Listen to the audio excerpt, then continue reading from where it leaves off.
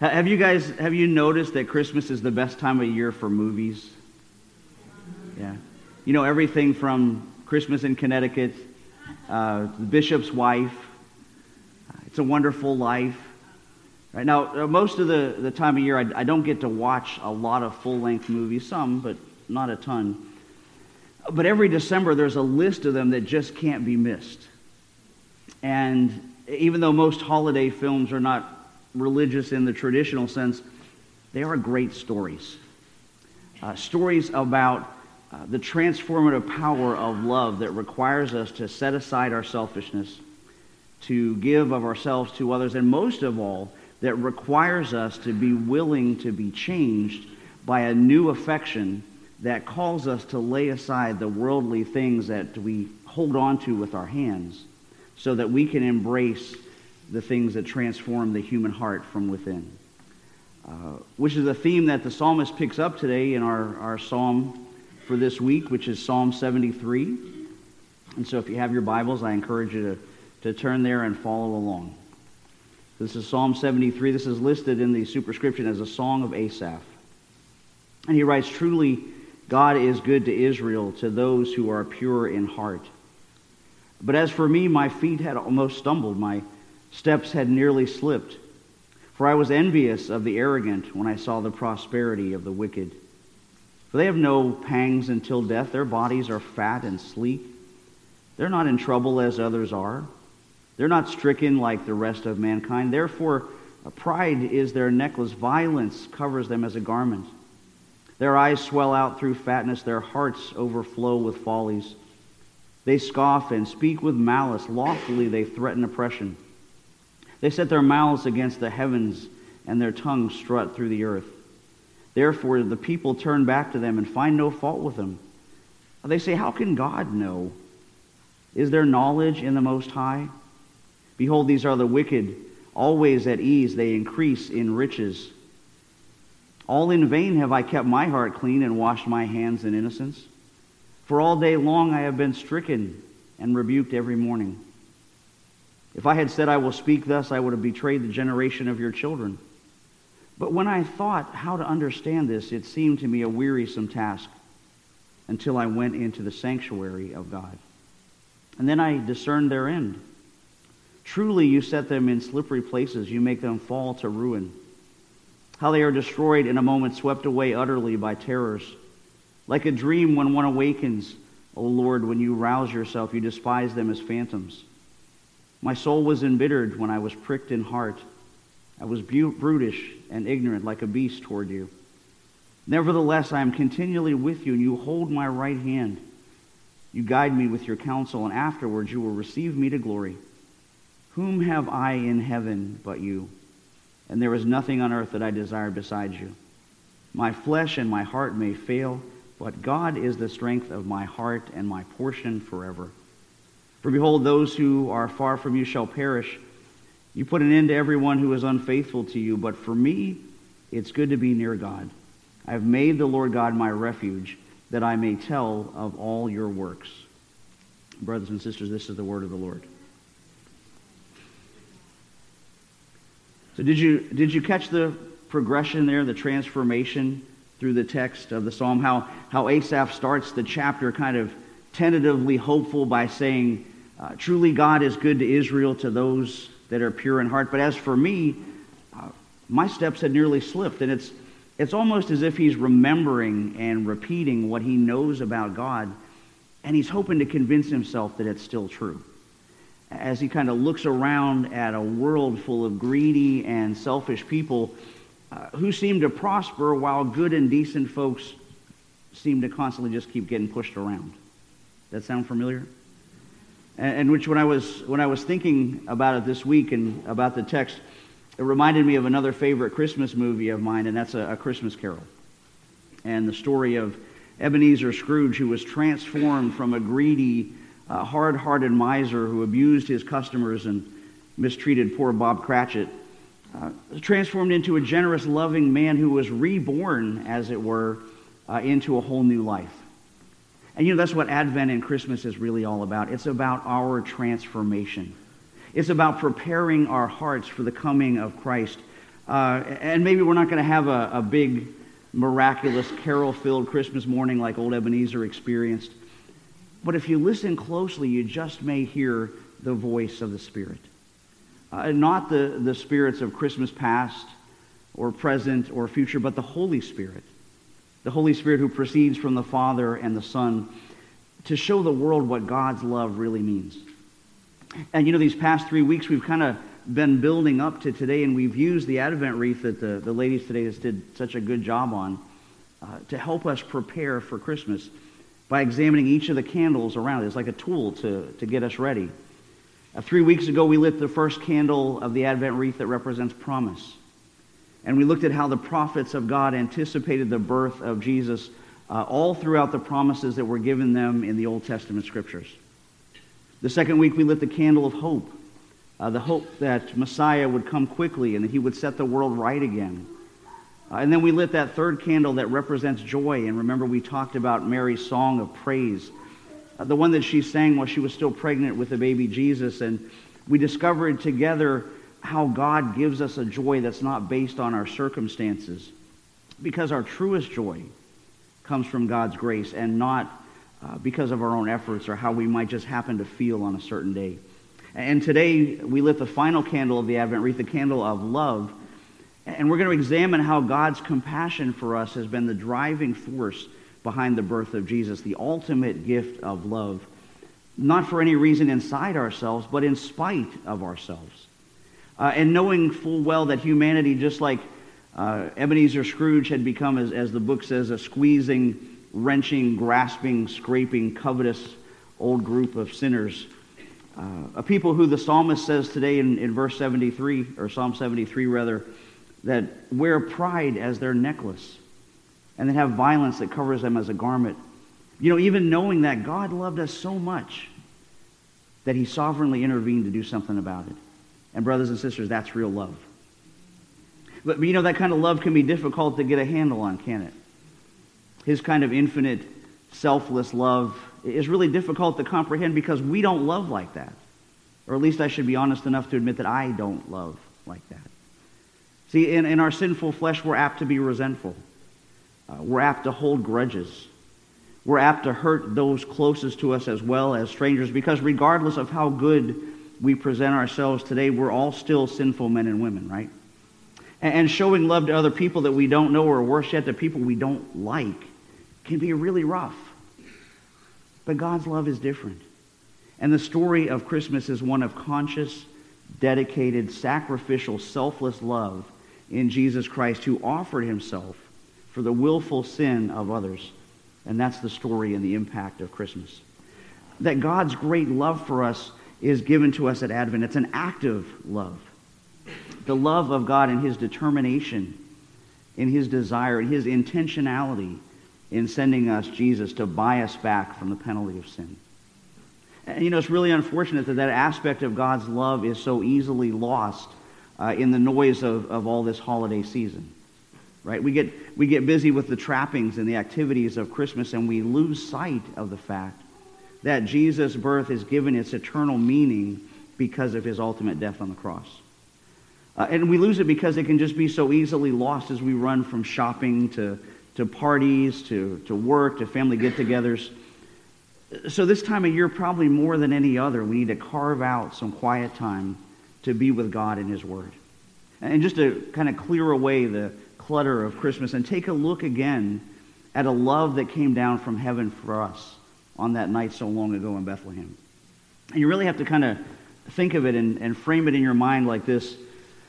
Just imagine the pre-incarnate Son, Jesus, encircled by myriads of angels, living in absolute purity, the second person of the Trinity, existing in total freedom, no restrictions, no restraints, all-powerful, all-knowing, and now limiting himself to the body of a vulnerable infant baby boy in a dirty barn.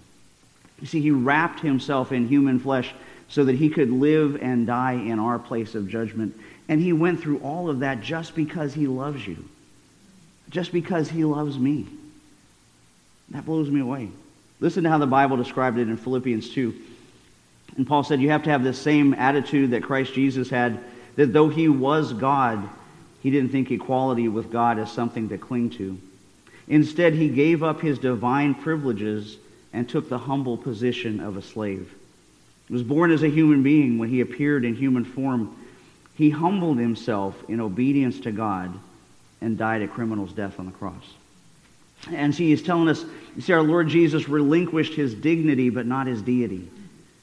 He swaddled his glory and hid it inside his humanity.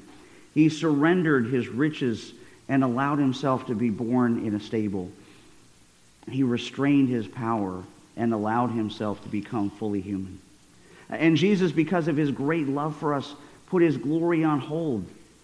He set aside his needs and his wants so he could minister to us directly and personally in his incarnation.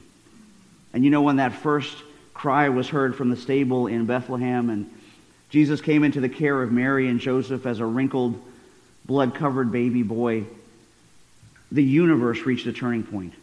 Because for the very first time, the God and Creator who before had only been heard by his people could now be seen, and he could be touched. All that he was as God now occupied human flesh. And so he was approachable. He was available. He was vulnerable. And on that night in the stable, Mary and Joseph were filled with love for their baby as any human parents are, but they could hardly imagine how much this little boy loved them. Listen to how the Apostle John describes it in 1 John 4. He said, God showed us how much he loved us by sending us his one and only Son into the world so that we might have eternal life through him. And then he says, this is real love, not that we loved God, but that he loved us and sent his Son as a sacrifice to take away our sins. And you know, there's an amazing truth hidden in that verse not to be missed, and that's that God initiated the relationship with us. Because you know, that's the exact opposite of what the religions of the world teach us. You know, religion tells us and starts with the assumption that we have to initiate a relationship with God. And then we need to do things to earn God's favor. Religion says, I want to be in control. I want to be the one who chooses to come to God. Because the human ego is always seeking some kind of reason, some kind of merit that commends ourselves to him. But the opposite is true because, brothers and sisters, you and I are not any smarter or any more holy or any more special than anyone else in the world. Rather, the Bible says we are spiritually reborn not as a result of anything in the world or even through our own personal decisions, but solely on account of God's sovereign prerogative and grace. Because you see, for those that are in Christ, God loves you, and there's nothing you can do to make him love you more. But you know what? It's even more wonderful. God loves you, and there's nothing you can do to make him love you any less. So you can't persuade God to love you more because his love is absolute. And although God hates sin, he loves the people that are sinners with a love that's so absolute that Paul repeats in Romans 5:8. But God showed his great love for us by sending Christ to die for us while we were still sinners. And that's pretty amazing love, right? But you know, we already know that because 1 John tells us that God is love. That love is the very essence of God. And it's not just that God feels love or that God does loving things, although he certainly does. It's that the very nature of God is love. Love doesn't exist apart from God. And it's hard to imagine a love like that. In fact, the Apostle Paul, when he wrote his letters, he prayed that his readers would just begin to be able to get their minds wrapped around what kind of love God has for us. And he says in Ephesians 3, when you do that, then Christ will make his home in your hearts as you trust in him. And your roots will grow down deep into God's love and keep you strong. And then he prayed, may you have the power to understand, as all God's people should, how wide, how long, how high, and how deep his love is.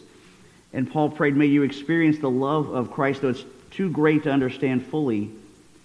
And then you'll be made complete with all the fullness of life and power that comes from God. A power that's designed to drive out all other lesser affections in this world. You know, I think somebody who wrote on that really powerfully was Scotland's greatest 19th century churchman, Thomas Chalmers. And he said of this, in fact, that the only power that can dispossess the heart of an old worldly affection is the expulsive power of a new one.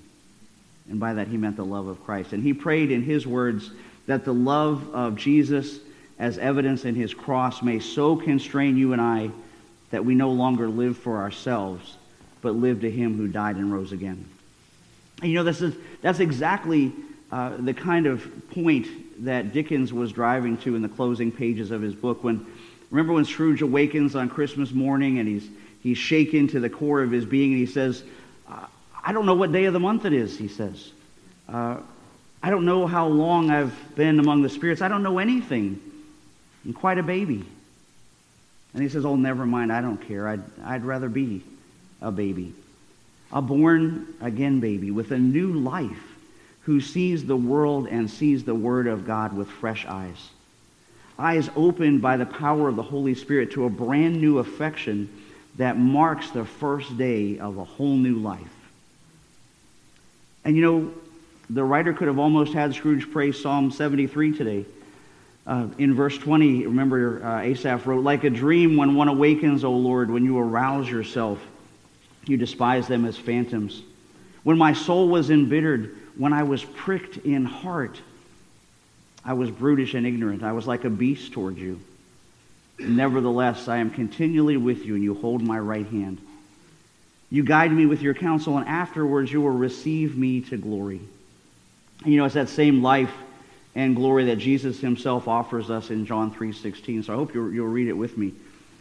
For God so loved the world that he gave his only begotten Son, that whosoever believeth in him should not perish, but have everlasting life.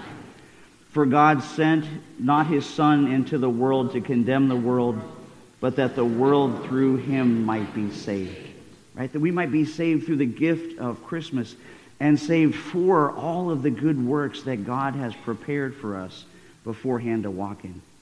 Walking in them not to earn our salvation, but to demonstrate that we've actually received it and experienced it and want to pass it on to other people through acts of mercy and good works. And not only that, but to share the message of the gospel along with them like people's lives depended on it, because it does.